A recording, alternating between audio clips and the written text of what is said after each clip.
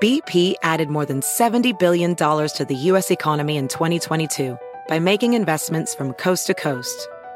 Investments like building charging hubs for fleets of electric buses in California and starting up new infrastructure in the Gulf of Mexico. It's and, not or. See what doing both means for energy nationwide at bp.com/investing in America. Everybody in your crew identifies as either Big Mac Burger, McNuggets, or McCrispy Sandwich. But you're the Filet-O-Fish Sandwich all day. That crispy fish, that savory tartar sauce, that melty cheese, that pillowy bun. Yeah, you get it. Every time. And if you love the Filet-O-Fish, right now you can catch two of the classics you love for just $6. Limited time only. Price and participation may vary. Cannot be combined with any other offer. Single item at regular price. Ba-da-ba-ba-ba.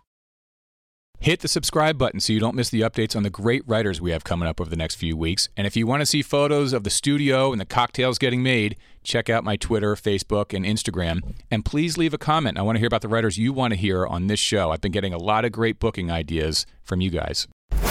Welcome to Dedicated with Doug Brunt. You have just gained access to an exclusive insider's look at the lives and works of some of your favorite authors, and hear conversations with the world's greatest writers as they discuss their writing lifestyle, creative process, latest work, and behind-the-scenes revelations. Welcome to Dedicated. I'm your host, Doug Brunt. Today we're talking with Lawrence Wright. Lawrence is an award-winning journalist and author of 3 novels and 11 works of nonfiction. He's won the Pulitzer Prize, among many, many other literary awards. He's also a staff writer for The New Yorker. And he is, without a doubt, one of our great writers and thinkers of today.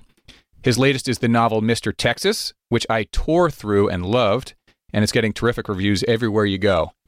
Lawrence, it's really an honor to have you in here with us today. Thanks for coming in. Well, I'm delighted to be here, Doug. Thanks for having me. I am also thrilled with the cocktail selection today. I have heard of the Vesper martini, but I've never actually had one. So I actually had to look it up to make sure I make it the right way. Well, you can't be a mixologist without going all the way to Vesper. All right. Well, it's on. So we've got our ice in the shaker here. So this is vodka. This was I don't know if you ever had this kind, but it's recommended by Dennis Lehane. So we're... All right, he would know. He would know. You know, he's normally a Russian vodka guy, but I think he's protesting, so he has this Polish vodka that he recommends now. Bar Hill Gin. This is a gift from Chris Bojalian, if you know Chris. This is distilled in Vermont. So listeners know it's vodka, gin, and Lillet Blonde. Just a bit of that. Yeah. With a lemon twist. So I'm going to work on the twist.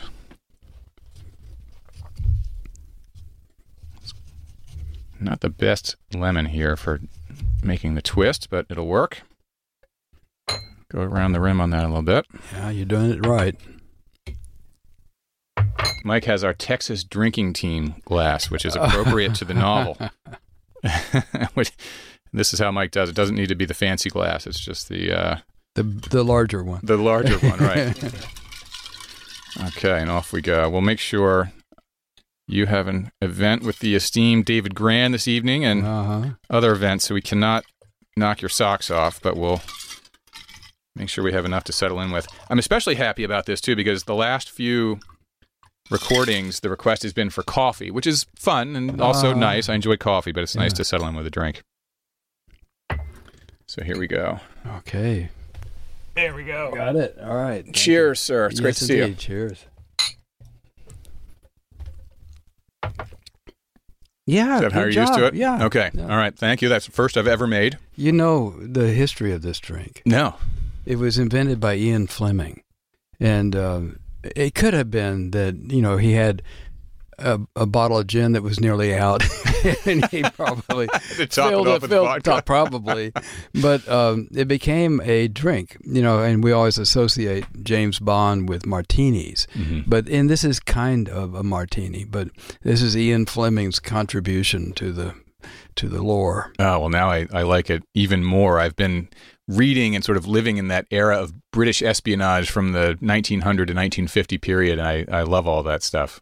Well, it was my experience, since I do like martinis, and when I was in Britain last time, I had been hiking with my wife and sat down in a restaurant. I thought, I'd like to have a good martini, and good martinis are hard. I don't know why they're so hard, but anyway, I thought this is James Bond land, so I said I'll have a martini and shaken not stirred, and they brought it out with fruit, a little umbrella on it, and I said, wait, you wouldn't do this to James Bond, would you? And I had similar experiences in Britain, so I've given up ordering martinis in England. Britain, of all places, I would have thought they would be this classic right down the middle martini. I'm surprised to hear that. Yeah, in Miami, I would think maybe you'd get a martini with a piece of watermelon or something. My gosh. Well, I'd love to start back at the beginning with you. Okay. You were born in Oklahoma. Yeah. And then moved to Dallas, I read. Well, there was an interim move to Abilene, Texas. My dad, after he got back, he was in World War II in Korea. And like a lot of these returning servicemen, he was really hungry to, get his life started. And he had a law degree, but he didn't like doing that. So he decided to become a banker. I think because he grew up in the Dust Bowl in Kansas, and when he was 12 years old, he was the brains in the family, and his father took him to the bank to negotiate the crop loan. And so I think he decided which side of the table he wanted to be on. But he started out in this little bank in Abilene, Texas, and then he got a job as the president in his bank in a strip mall in Dallas, which he built up into a major institution. But so, that was his path. Wow. Okay. So then once you get to Abilene, then you've been fairly Texas-based. I know college in Tulane. Yeah. And you were overseas in Cairo teaching English after college, right? Yeah. Yeah. I was a conscientious objector during Vietnam, and you had to serve 2 years of alternative service. Mm-hmm. And this was back during the Nixon recession, and usually they were like bedpan jobs in hospitals, and those were all taken, fortunately. And you had to be at least 50 miles from your home, and had to pay very little, and had to be nominally in the interest of the United States. And so I came to New York, and I thought I'd get a job. The UN would send me far, far away and pay me very little, and they said no. They gave me a list of American institutions abroad that might satisfy that. Mm-hmm. And one of them, the American University of Cairo, had an office across the street at 866 UN Plaza. And I didn't know we didn't have diplomatic relations with Egypt. We didn't have, there were practically no Westerners in Egypt. It was a Soviet military base, basically. Mm-hmm. And so they said half an hour after I got in, can you leave tonight? And that should have been a clue. But, we'll take anyone. Let's go. I said, no, I can't leave tonight. And my girlfriend's back in Boston. Haven't told my parents what I'm doing. How old are you at this time? I was 21. Wow. And can you leave tomorrow? I said, sure, I can go tomorrow. So I flew to Cairo and landed at midnight and taught my first class at 9 a.m. And that was gosh. You have to understand, a very provincial boy from Dallas plunged into, I didn't even know what language they spoke, and thrown into this very foreign and very poor country, very alien from anything I knew. It's a Muslim country, and, there weren't any Americans. I mean, it was just a handful of people at the American University in Cairo. Mm-hmm. The president of the university was a CIA agent, we learned while I was there, but they didn't have anywhere else to put him. I love those stories, like the person you least expect is actually in the CIA. Well, normally they would hide him out in the embassy, but we didn't have an embassy. And he was a very elegant figure, but he was outed while I was there. And the Board of Regents or whatever governing body was horrified, and they were going to. So they had no idea that he was. Honestly, I think they must have known but pretended to be outraged. But the Egyptians knew, and they said, "No, don't bother to replace him. We knew all about that." So. Yeah. It's funny you say you were from this provincial background. Referring to Texas, I guess, but with Oklahoma, I can never hear the word Oklahoma without thinking of Michael Caine in Dirty Rotten Scoundrels. And it's like, Rupert will love Oklahoma, loves to run and run. And then Steve Martin does his thing as Rupert. I heard you on the Axe Files just the other day. Yeah. And you mentioned in there that at one point you were thinking you might be a poet in the West Village. It was more of a style choice. I don't read poetry. I don't know. I'm not that interested in it. And I had no idea what real estate was costing in the village. The idea that it could support a poet was crazy. But it was, walking around with a beret or something like that. I don't know exactly what I had in mind, but I wanted to be a writer. But the kind of writer was a blank to be filled in. Mm-hmm. Who are you admiring and reading at that time? I mean, it's still like the Fitzgerald Hemingway types, or was I loved those guys, and there was Gunter Grass, and the Tin Drum, right? And I loved Philip Roth, a lot of the. A.J. Liebling was a pole star for me when I was at Tulane in New Orleans, and A.J. Liebling was a famous writer for the New Yorker, and he was a war correspondent and so on. But he had a wonderfully light touch, very amusing, and he wrote a book called The Earl of Louisiana, which was about Earl Long, who was the governor of Louisiana. He was Huey Long's younger brother. And totally outrageous character. Texas is so tame compared to Louisiana. It's just nuts. I think that there's something about being at the bottom of the country where there's some sort of lunacy sinks to the bottom. Yeah. And but he wrote this book that it excited me because of the style. And, that he would write about politics so insightfully, but also with a sense of humor, compassion, and also judgment. All of those things were a feature of his writing. Yeah. So your nonfiction debut, 1979, Ghetto Children Among the Amish. Yeah, Amish. It was called City Children, Country Summer, another non-resonant title. It was my first book, and it was a rare book the moment it came off the press. But. Yeah. Oh, that's so listeners know when Larry. So it's Lawrence on the book jacket, but Larry in conversation. When Larry and I were first met out in California. My book, the title was in flux, and we ended up going with the title that I revere Larry, and he kind of liked the title we didn't go with in the end, so I left for the airport all out of sorts. You've done all right with it. If you're on the bestseller list, that proves your case. Well, the sales team at S&S anyway proves their case, because I was kind of with you. I liked the other one a little better, but c'est la vie. And then so for nonfiction debut 1979, your fiction debut was 2000. God's Favorite. So a stretch of time there before you turned to nonfiction. But you did the 1998 film, The Siege. Right.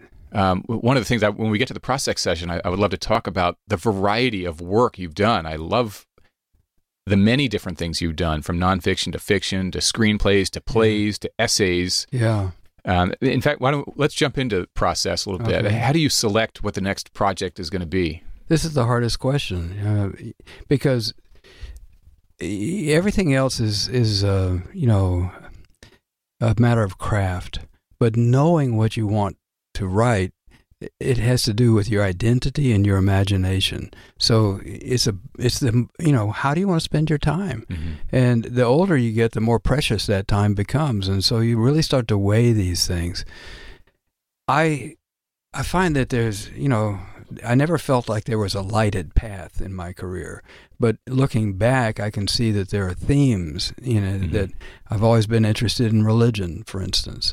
And I was a pious teenager in Dallas. And so I've experienced, what religion can mean to a person. Mm-hmm. But, as a reporter,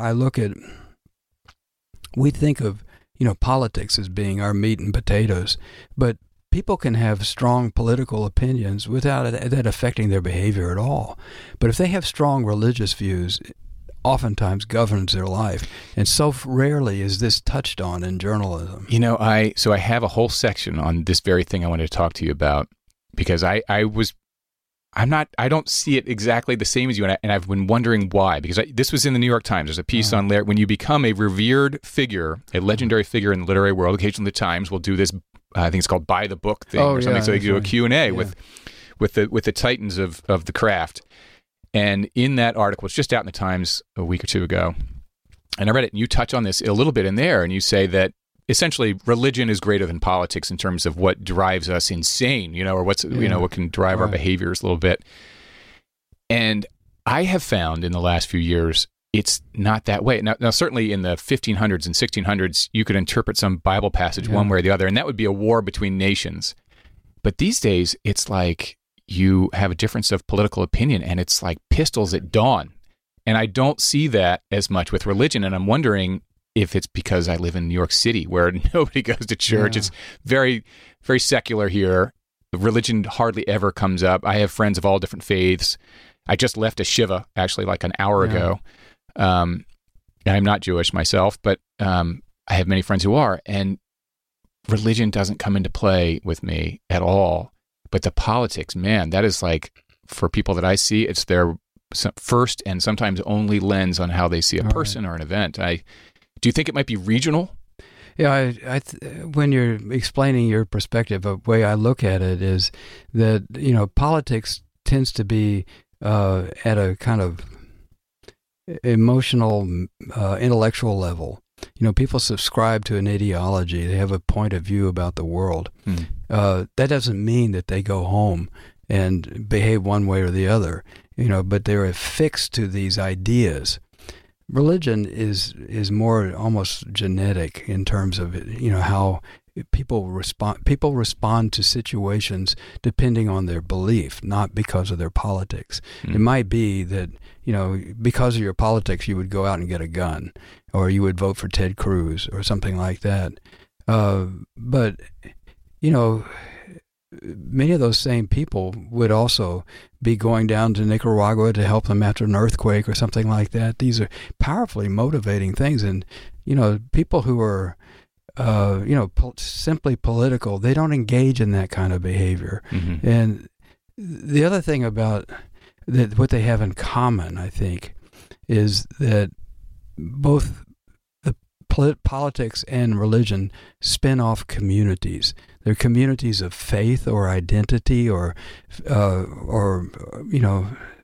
sort of, I'm not sure what the right political word for it to be, ideological inclinations. Mm-hmm. But what they have in common is that you are a part of that community, mm-hmm. and you subscribe to this set of values, and that's very powerful. And it's there's a kind of shopping quality for a lot of people. They're looking for a community, and they wind up joining a particular church, or they join.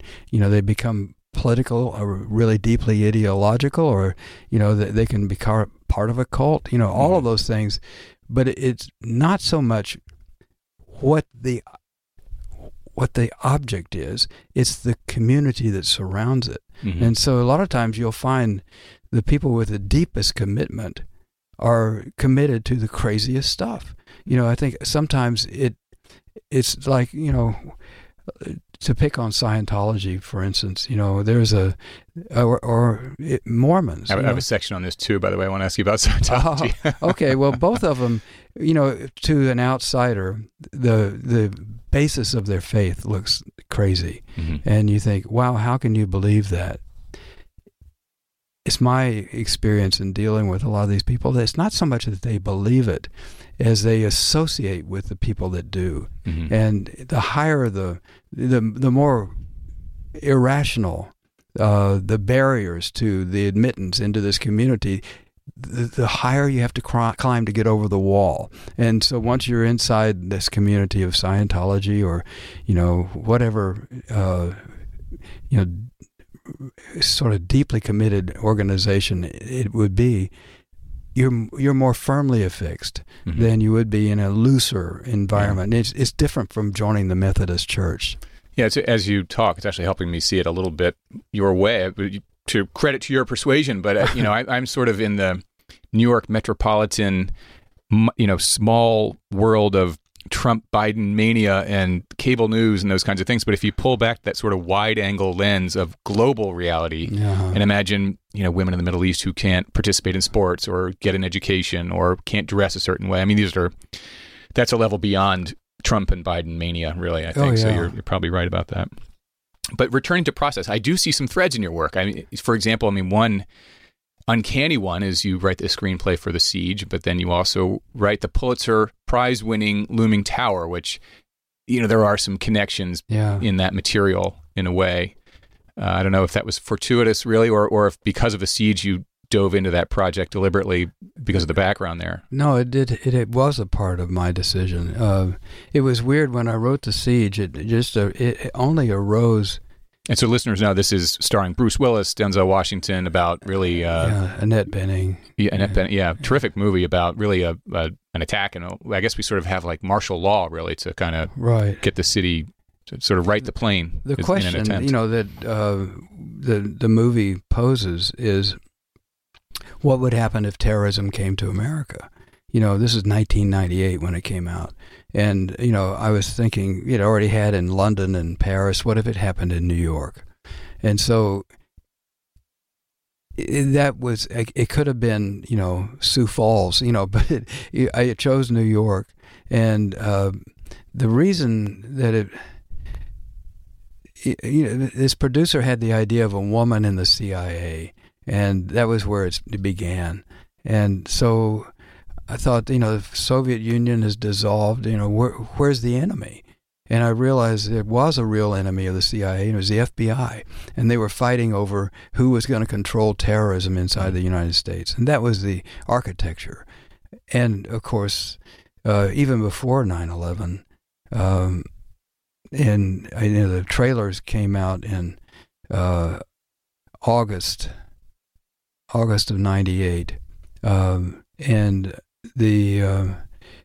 in Cape Town, South Africa, there was a bombing in a Planet Hollywood by an Islamist group that said that they were protesting the forthcoming movie, The Siege, and 2 people lost their lives. A little girl lost her leg. It was and this movie wasn't even out yet. It was horrible. I didn't feel guilty, but I felt assaulted, intellectually and creatively assaulted by a group that rejected what we had to say. And then that same month, the embassy bombings took place in Africa, and 224 people were killed, and that was Al Qaeda's first assault on America. So by the time the movie came out, we'd already been through this horrible experience. And so when 9/11 actually happened, yes, I had in some ways imagined terrorism in America, and then it happened, and I felt a kind of mandate that I had to write about it. Well, I mean, the world is glad that you did, and so is the Pulitzer Prize committee, apparently, who awarded you. Couple technical, geeky questions about process. Do you write by hand or do you keyboard it in? I write on my computer, and I'm grateful for, I think it's the most wonderful writing instrument ever made. And, just for instance, I started out on a typewriter, and, the cut and paste is, kind of a metaphor, but it wasn't. Right. It was, when I would type up a couple of pages, and I realized that one of the paragraphs is out of order, so I'd get the scissors out and cut it out the paragraph, and sometimes cut around sentences. Those tiny little jars of whiteout. Yeah, right. And then I use tape, but sometimes these pages would get really thick with layers of emendations, and so along comes the computer where you can just move things around. Yeah. And I think it was weird because there were a lot of writers saying this is going to hurt writing. This is destroying the creative process. I thought you're crazy. If you can type well, I think it accelerates it. I'm just a terrible typist, so I can do things by it helps hand. to be able to type, but it's a sacrifice that I'm so even in your interviews, how do you? I guess maybe you record your interviews and then type later, or do you take notes by pen then? When I'm interviewing, if I were interviewing you, I would have a manila sheet, I'd have a, legal pad, and it would have a number on it. It's the fifth pad in my story, and your name would be, I'd make a little index on the side where that little 1.5 inches is on the left-hand side. I'd have each of the interviews I index there, and I always take handwritten notes, but I always record if I'm allowed. Yeah. And then I can go back, and nowadays you can feed your interview into a transcriber, but they're pretty iffy right now. And so you can go back and look in your handwritten notes and see what was actually said, and then I take.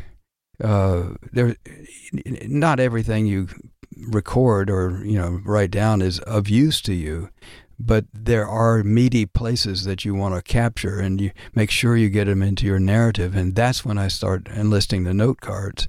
And if you look at the Looming Tower, where I had 600 interviews, and I don't know how many books I read and so on, I could never remember that stuff, So I kept an ongoing file of note cards, and there were thousands, but they were well organized so that if, I knew I was going to write about bin Laden, and so what about bin Laden? You have those little plastic tabs, I'm kind of the master of plastic stripping, but keeping track of those sources is, if you don't do it up front, it's a nightmare later. You're up all night looking for where the hell did I get that piece of information. That's exactly what happened to me, to make me, I was so frustrated by the stop and go nature of writing, because I would not remember who told me what or where, and I'd get it wrong, and I had to go back and change it. And finally, in a fit of despair, I thought, I'm going to have to put all this on note cards. And it's front end loaded in terms of effort, and I've preached this gospel for many years, and nobody ever takes me up on it because it's so much trouble in the beginning.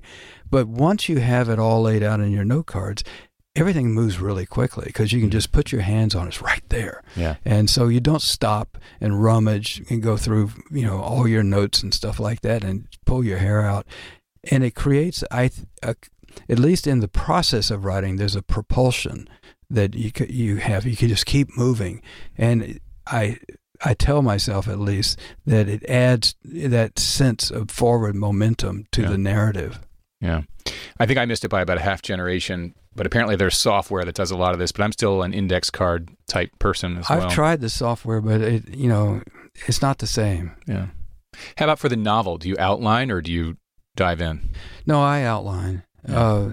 And I oftentimes, with every project is a little different, but with movies, if I'm writing a script for a movie, I'll make a lot of, there's no narrative. You're just writing scenes, and, you have to create a whole movie's worth of scenes. And so a lot of times I'll just write out a scene idea and toss it into a pile and just keep throwing things out until the pile gets of a certain size. And then I close the door and I start laying out these note cards in a certain form of narrative in 3 acts. And then you visualize it. It's right there in front of you. You can see where the holes are and where too many things are happening here and not enough here. And so you just move things around, and then you create bridges between this action and that action. And that, and with a play, I use 2 acts. And, I don't always do that, but that is something I feel is the best way for me to go about arranging a story. Mm-hmm. By the way, I'm loving the Ian Fleming. He was onto something. The Vesper Martini it's good, isn't it? Is terrific. I wanted to ask you one other thing. This is sort of to round out process, and it's really only kind of loosely related to process, but it was something that you also said in that same New York Times article, and it reminded me of something Nelson DeMille said. He was one of our first guests on this show, and really? Nelson is a good friend and a great guy. And his fiction debut was by The Rivers of Babylon in 1978, so 1 year before your nonfiction debut in 79. And one thing Nelson said when he came on the show was that the language has changed since he began writing. Even really like sentence by sentence. We tell the novel in a different way than we did those decades ago. And he's adapted, and he sort of moves along. But, I just remember him saying so clearly the language has changed. And you said something in that interview that was slightly different, but I think related in some way, in that you would go back and read novels or other things that you loved decades ago, and you would reread them, and it wouldn't read the same way, and not in a good way. And some hold up and some don't. Right. And I was wondering if you could talk a bit more about what you mean there, and any thoughts you might have as well on Nelson's thoughts about the language changing. It's we grow up, we change, and so does the language, and so does the culture, but I think maybe an analogy is music. You got the big band sound of the 40s, and then, the early rock and roll of the 50s, and then the acid rock and stuff like that. It's all music, and it's all wonderful, but it's of an era. And, what do you think it is about a book that then transcends the era? Like certain big band songs, I suppose we still love, but what is it about a particular novel that might make it propel through the decades and still read great today, while another might fall short of the mark? I think, Hemingway's a good example of something that has been very durable, and I think it is because it's clean. There's nothing fancy about his writing, and it has a hardness to it that, I love Robert Penn Warren, for instance, that, but I read through it again not too long ago, and it's still a wonderful book, but you have to enter into the kind of style that it's written in. When I was a college kid and read it the first time, it just awakened me. I thought, it was the great American novel. Why did we have to look around for anything? And I still revere it, but it doesn't have the same effect on me. The writers that I tend to admire the most have a certain sincerity to their prose. It's not straining for effect. George Orwell has always been a model for me because you can't place his prose in a period of time. It is timeless in the best sense. It's beautiful, but the beauty is in its clarity. It says exactly what it means. Every word is perfectly chiseled into place, and so you can't be distanced from it because of another era. It sort of transcends time. That is beautifully put. I'm going to go back and when this episode releases, I'm going to go back and listen to this segment because I want to hear you say all that stuff again. I just wanted to pick one before we get into Mr. Texas. I wanted to pick one other book of yours that I also devoured, which was Going Clear, and which is your 2013 book that kind of takes the lid off Scientology and then does a deep, deep dive into it. And I wanted to talk to you not only about the research you did for it, but also the experience of doing it, because I know some people who've done some coverage of the church, of Scientology, and have worked on films about it. And some of these people were fairly brass-knuckle type people that I would say don't scare easy, and they became scared. They were worried about being followed around, their trash gone through, and various other threats. They got a little nervous, and I feel like the church isn't maybe quite as scary as it was 10 years ago. I could be wrong, but I would imagine in 2013, you're probably working on this for a few years prior. What was all that like? Well, there was harassment, and I expected it, and so did the New Yorker. I mean, I'd give New Yorker credit. We had a fact checker on the story for a year, and then when we finally were closing, we had 6. One of them was the head of the fact checking department. Just anticipating litigation over whatever. We knew they would be looking for something, Mm-hmm. and even I changed my writing style somewhat because I practically eliminated any adjectives or adverbs, that were, if I said that, for instance, the leader of the church, David Miscavige, was very anxious, I didn't want to be on the stand and have to defend the word very. He seemed a little anxious to me. He was anxious. In my opinion. He was anxious. Okay. And so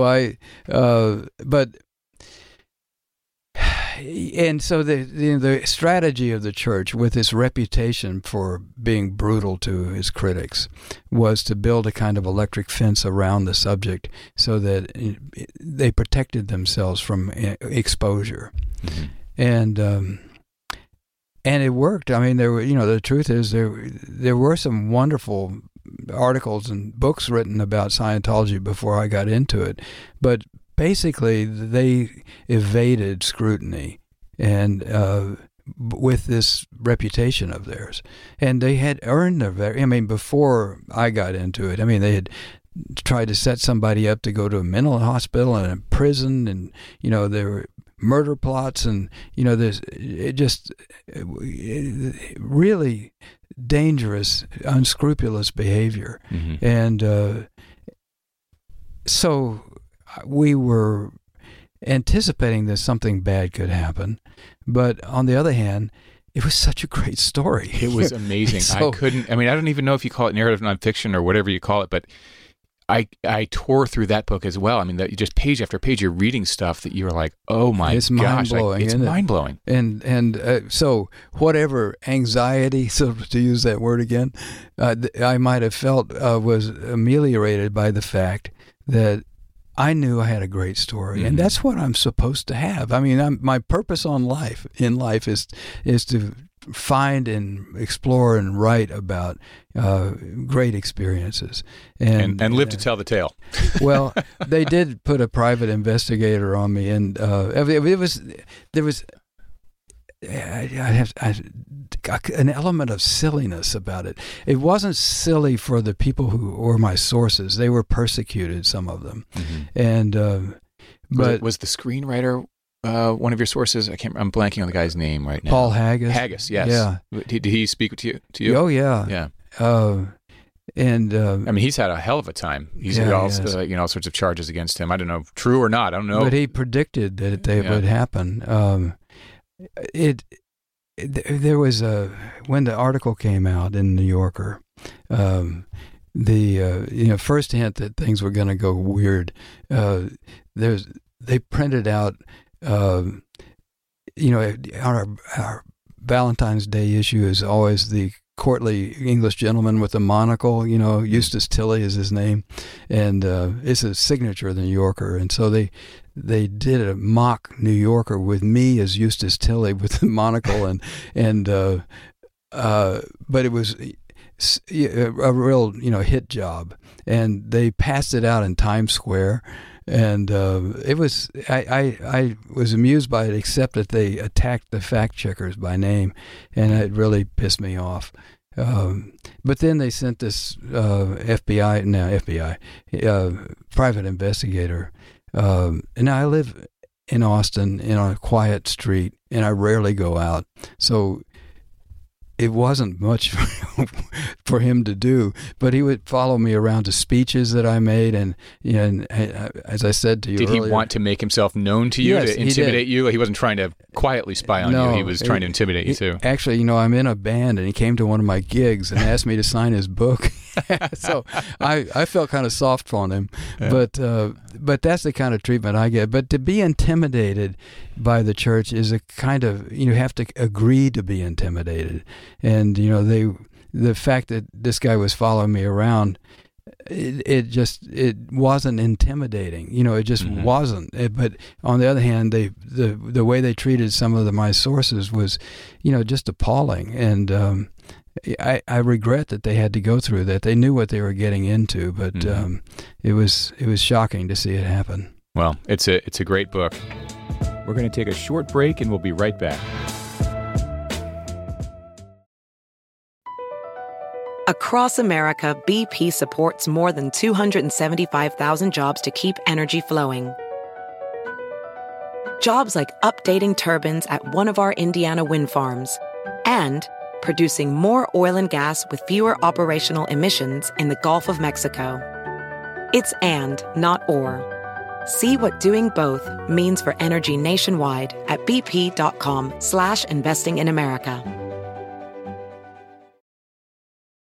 Professional welder Shayna Ford used VR training developed by ForgeFX to hone her skills as a welder. The more time that you spend practicing it, that's what separates a good welder from a great welder. VR training can help students like Shayna repeatedly practice specific skills. Virtual reality definitely helps because the more muscle memory that you have, the smoother your weld is.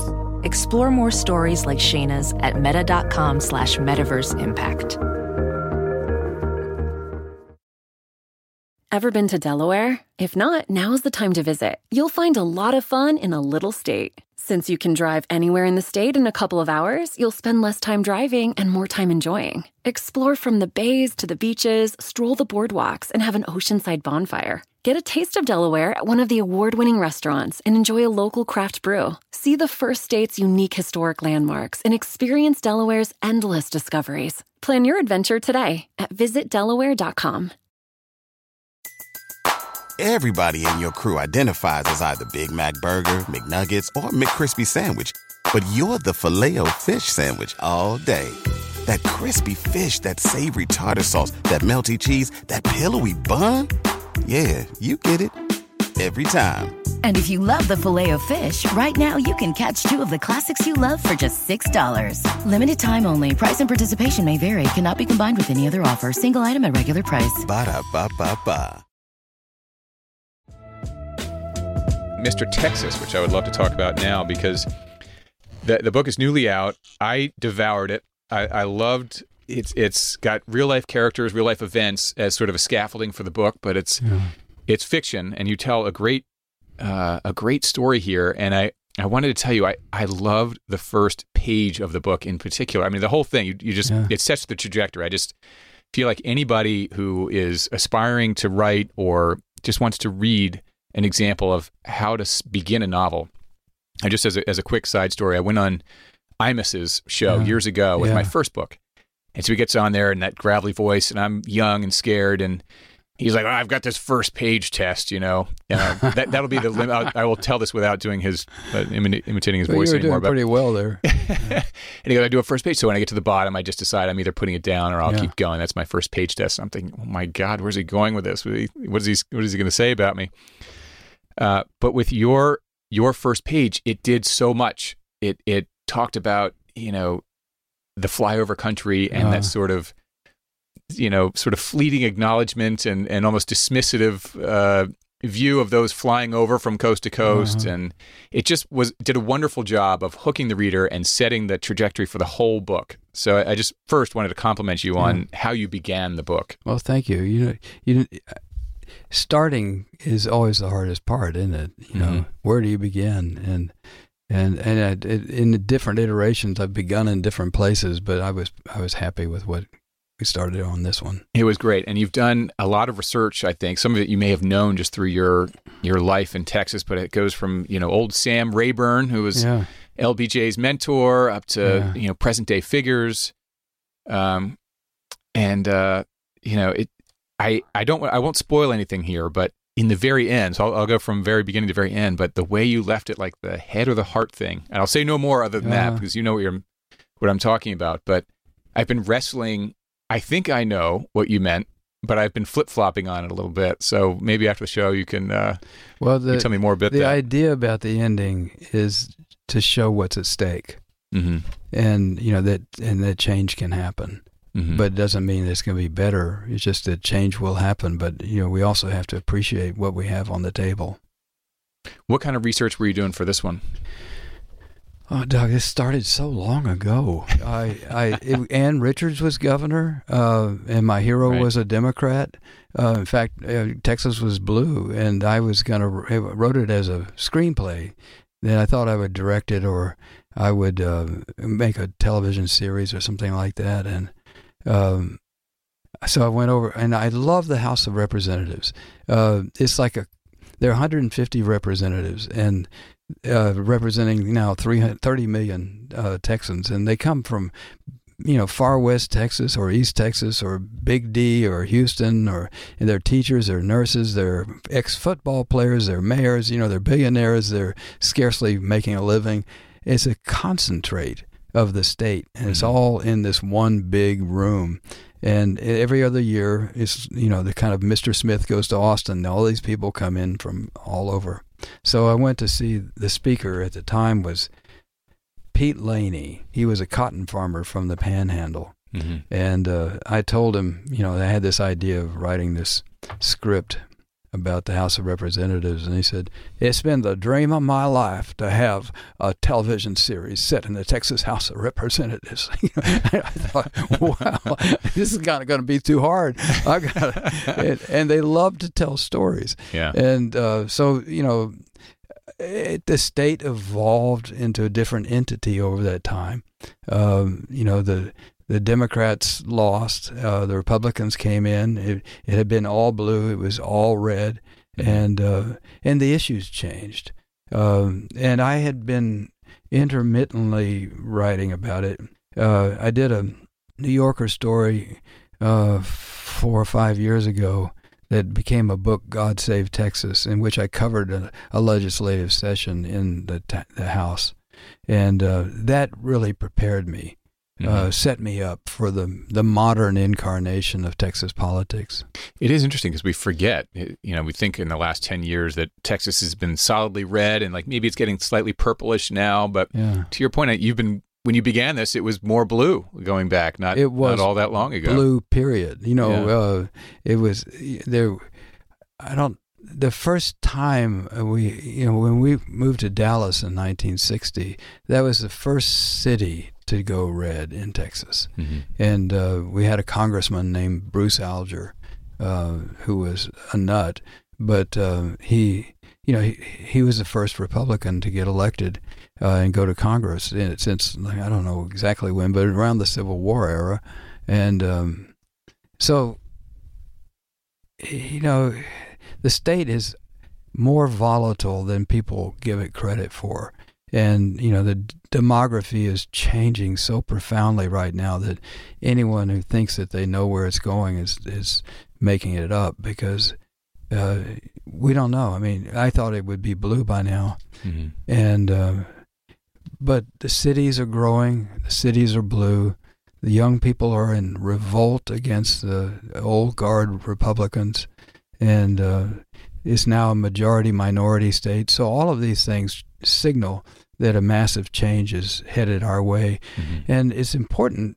It's not just about Texas. I don't think people outside of the state realize that Texas is supposed to be larger or nearly as large as California and New York combined by the year 2050. That I came across. That's amazing. Well, think about how important Texas is now. By landmass, it must be that times a lot. I mean, it's huge. Well, the real life district that my hero represents is District 74, which is larger than Connecticut. Wow. And but the concentration of population, the electoral votes, it will dominate the electoral college, and the money that's moving into Texas and all of that. So in every respect, Texas is going to magnify in importance to the point that it will govern American politics. Mm-hmm. Now, I don't think most people have realized that, but what's really worrying me is most Texans haven't taken on the responsibility of being the leader. I mean, ever since I was a kid, there was a sense that America is ruled by these coastal elites, and Texas is this sort of rump orphan, with a chip on its shoulder, and we do things our own way and so on. Well, that's fine if you're a no-count state that doesn't have a fit, but it's not to be the leader, right? And that it was, to some extent, that was one of the big motivations for me to want to write this novel, so I could explain Texas to Texans and to non-Texans, but also I hope that they would come away with an appreciation of the consequences of what Texas is becoming. Well, especially as it gets more purple, because if you're solidly red, solidly blue, you don't get a lot of visits in presidential election season. You're kind of solidly there already. They're going to the 15 or so purple states, and if Texas becomes purple, that'll be the number one, forget Iowa or whatever. That'll be the number one battleground. Yeah. But so, as listeners may have picked up on, the book looks at politics at a state level in Texas, and there's a protagonist, Sonny Lamb, who's a sort of down on his luck rancher, farmer, and surrounded by anyone in this area where there's sort of drought conditions. Everyone's sort of down on their luck a little bit. Yeah. He makes a run at state level politics. And I wanted to, one last question before we get into the lightning round is Sonny Lamb. I was wondering, do you do the sort of sometimes tip your hand a little bit in the naming of the character? Well, I did a little bit. But Lamb is actually a common Texas name. And there's a big ranch out in West Texas called Lamb's Head. And, little things like that resonate in the back of my mind until someday they become of use.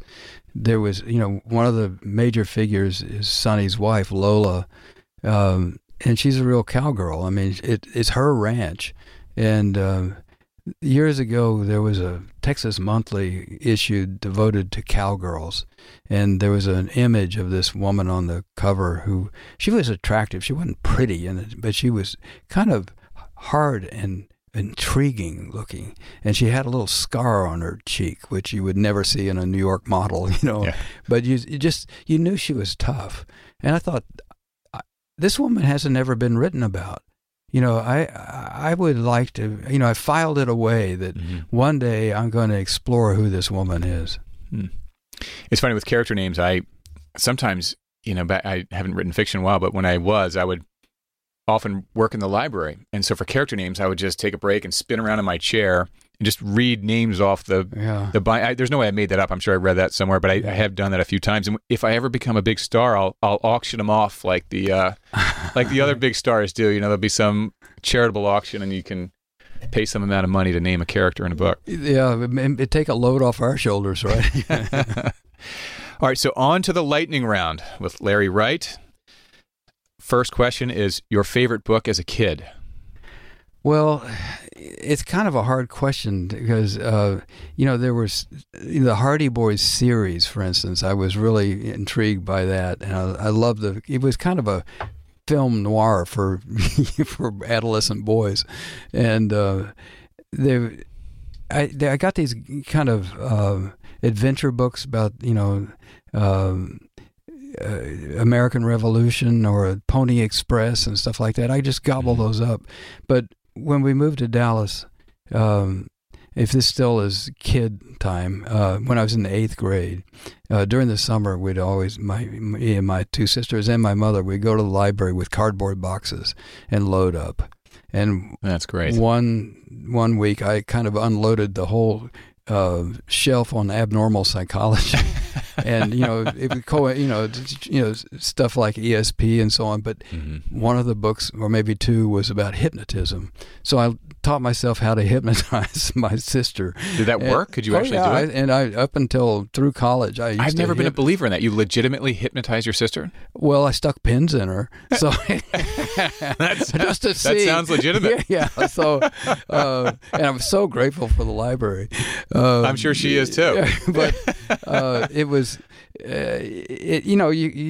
Libraries are amazing, and so I mean, of course, we're going through this book banning thing in Texas right now, and they're banning things about transsexuals and so on. But there's nobody like Charlotte's Web and crazy things like that, and the Bible, and leaving Cheyenne. But I don't think they're doing anything with abnormal psychology, which is far more dangerous. I can testify.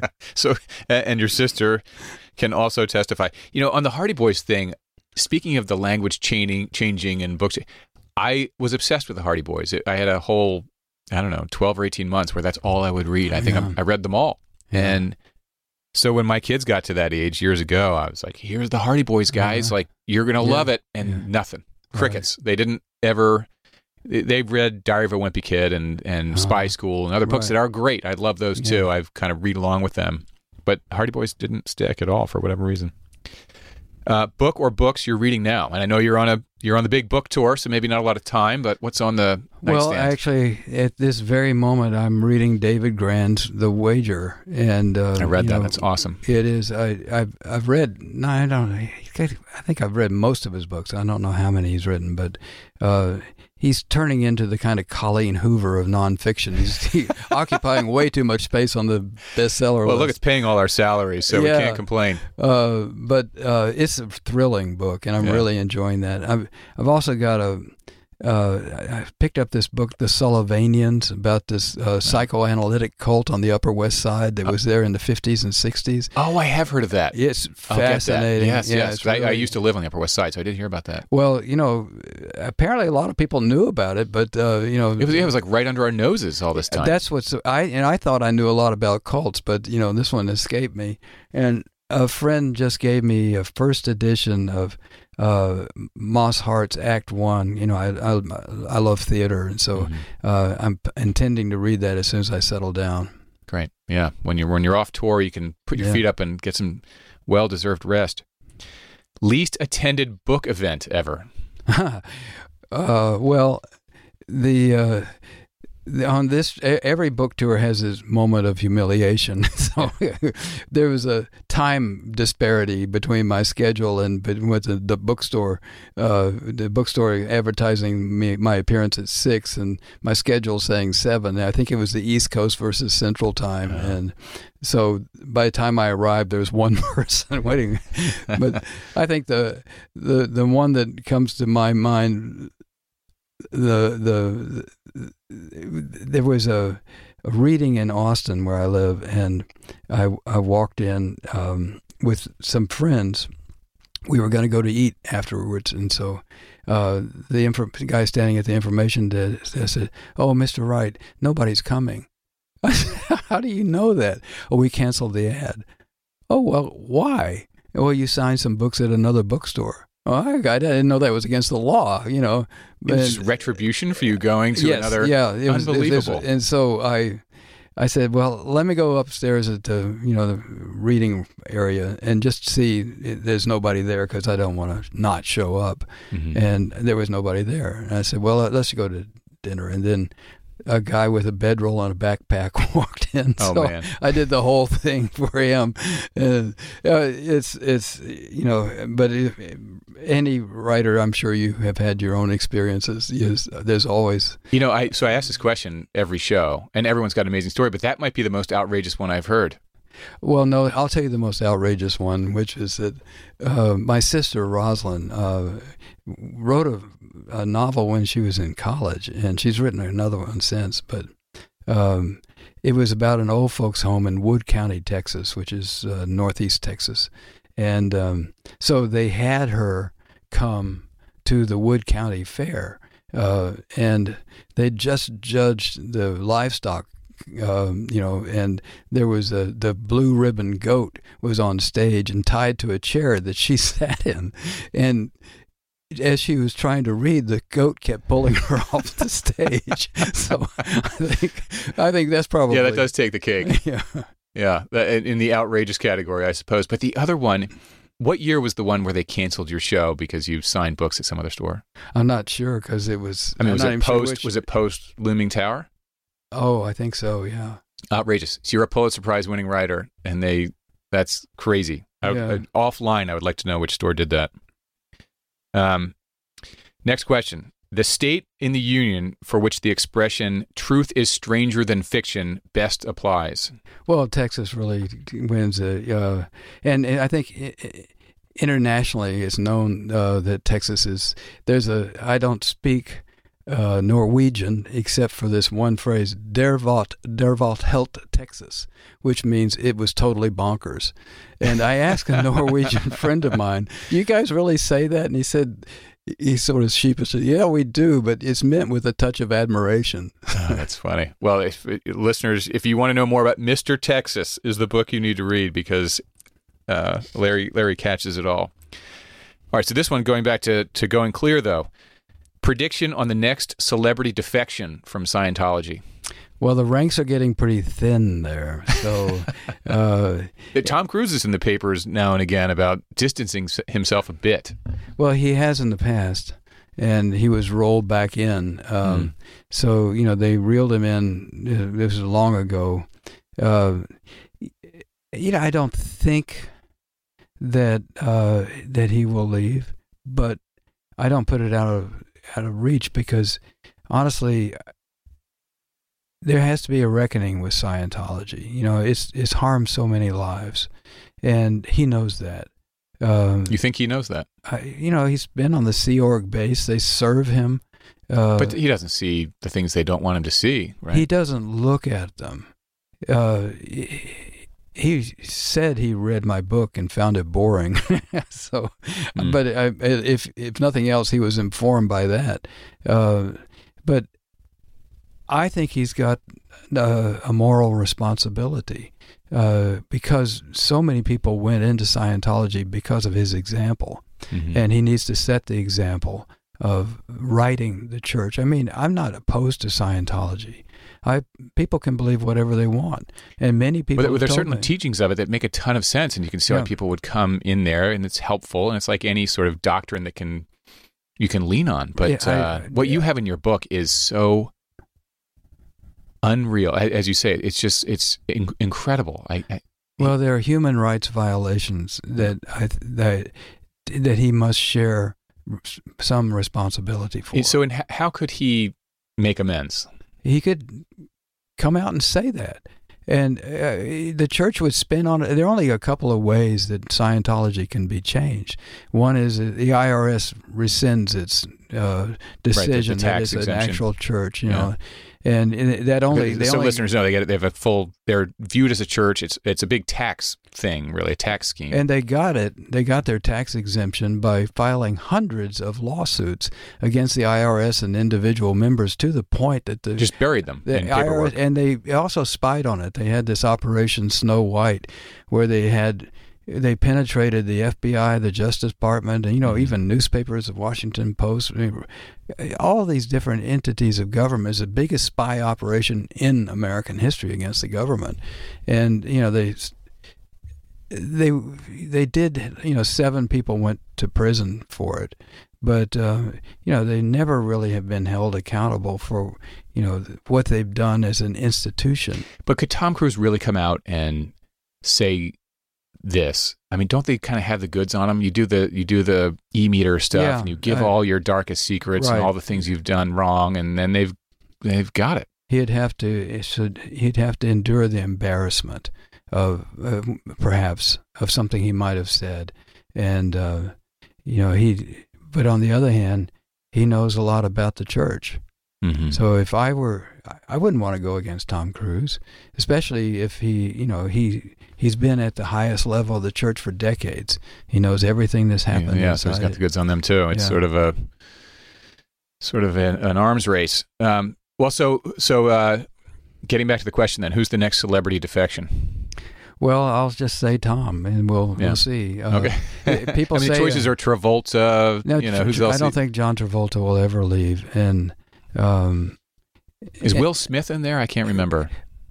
I can't say for sure, but he and his wife started a school that was based on the principles of L. Ron Hubbard, and I don't think that they're still operating that school.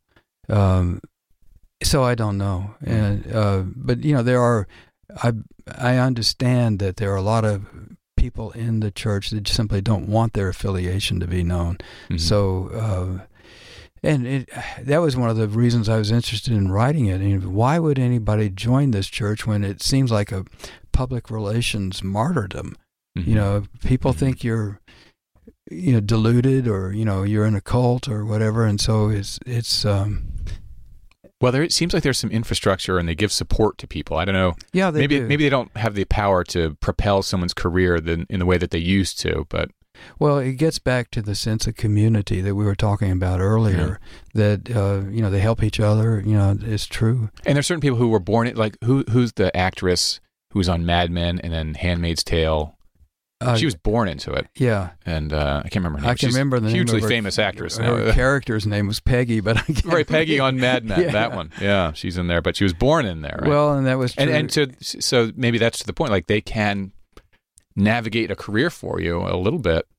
I'm sure she might not have had some of the acting breaks she had, but for the church getting her in I don't think there. the church has very much power in Hollywood, honestly. Okay. I think it's, when I was writing it, they would go out to casting calls and pass out brochures, how to get an agent and, those kinds of things. Come to the Celebrity Center in Hollywood, and they would hear one of the notable people in Scientology talk about navigating the professional thing, but also we have courses that will help you.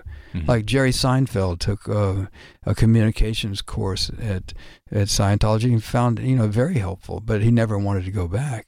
So I think that there are there are courses, there's certain therapy that thoughtfully administered can be helpful. I never would object to that kind of thing. Yeah.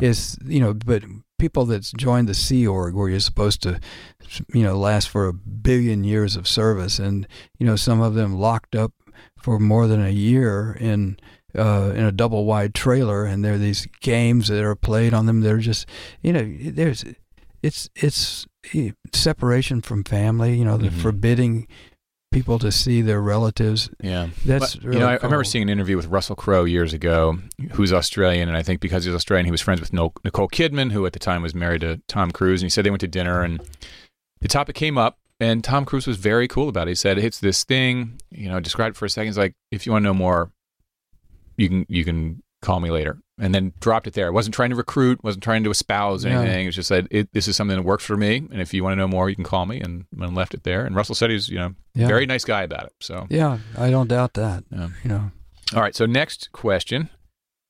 Favorite few recent TV shows to recommend to listeners? During the writer's strike, which I support as a member of the Writers Guild, everything got kind of frozen, and Netflix started putting on a lot of foreign movies, and a lot of things that I hadn't seen as on their menu. And Netflix is very clever because they operate in different countries, and so the writer's strike didn't affect them as it did a lot of other venues. And so we started watching especially a lot of movies from the Middle East, and there's some wonderful ones. And I particularly like this one called Omar. I'm getting my pen out. Omar. Yeah, okay. Yeah. And then there's a Sandstorm, which is about a Bedouin family in southern Israel, and the father trying to marry off his daughter. But I found it really exciting because I've seen some series from the Middle East and stuff like that, but I thought the artistic sensibility of this. There's another movie called Bethlehem. And I don't know, I've watched a bunch of them, and I can't remember all their titles, but I've been following that, and I think it's an artistic explosion that I'm very pleased by. It is nice. I hadn't really thought about it that way, that Netflix is in some ways the way in, but these South Korean shows are sort of exploding onto the scene, and there was a French detective show that I really enjoyed that's in subtitles, but that I enjoyed. I would never have otherwise watched a French detective show. In a way, it testifies to the cultural dominance of the U.S. is ebbing, and but then you get it's all refreshed by these different perspectives. Mm-hmm. Last question for Lawrence Wright. One piece of advice for the listeners. Well, when I was, I just switched the advice. sometimes I have these mandates that come into my head. It's almost like spoken to me, And when I was in Greece with my wife, we were on our 20th anniversary. We had been married in Greece.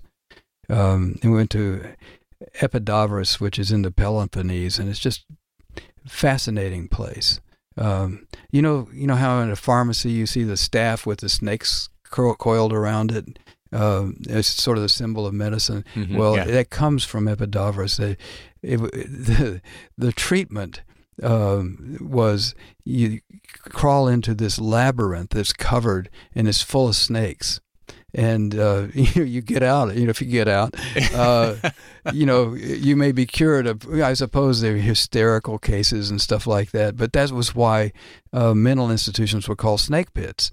And anyway, it was in a way very inspiring, because you could see, this vivid culture with great, the Olympics started there, and the theater, they had fabulous theater, and there was something about it made me think that I needed to be more participatory in my culture.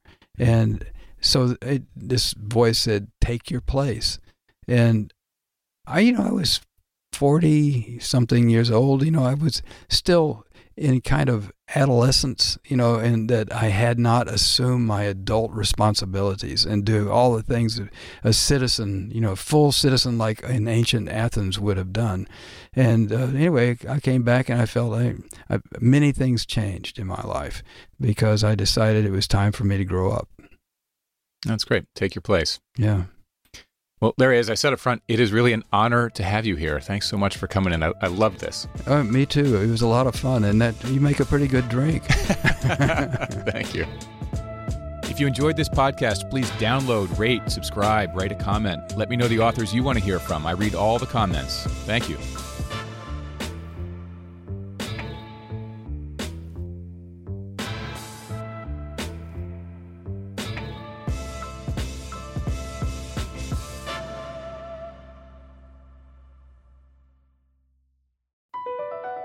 Across America, BP supports more than 275,000 jobs to keep energy flowing. Jobs like building grid-scale solar energy in Ohio and producing gas with fewer operational emissions in Texas. It's and, not or. See what doing both means for energy nationwide at bp.com/investing in America. Everybody in your crew identifies as either Big Mac Burger, McNuggets, or McCrispy Sandwich. But you're the Filet-O-Fish Sandwich all day. That crispy fish, that savory tartar sauce, that melty cheese, that pillowy bun. Yeah, you get it. Every time. And if you love the Filet-O-Fish, right now you can catch two of the classics you love for just $6. Limited time only. Price and participation may vary. Cannot be combined with any other offer. Single item at regular price. Ba-da-ba-ba-ba.